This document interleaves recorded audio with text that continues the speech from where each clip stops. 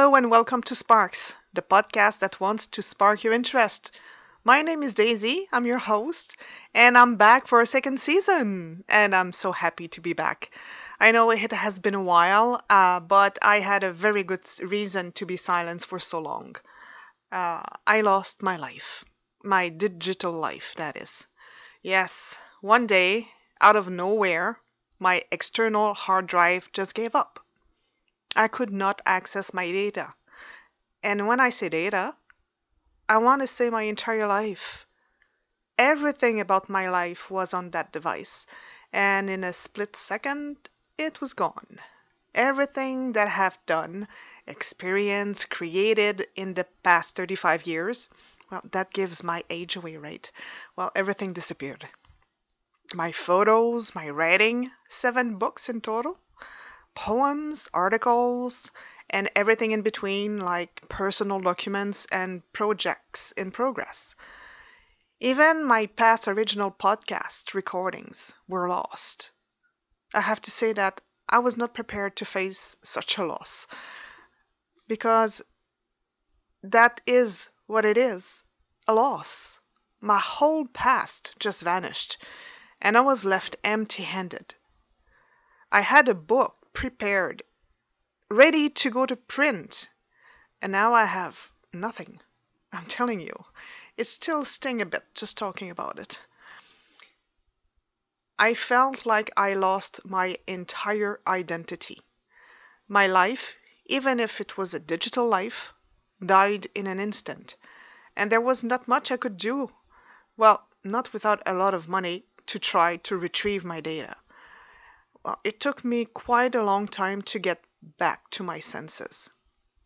Within the enormous void I was in, I had a decision to make. And this is what I chose to do. Instead of starting over, I would keep going better and do backups of everything in double. Yeah. So I decided to make as if I had a brand new life without anything to hold me down. I am able to be anyone and do anything, really.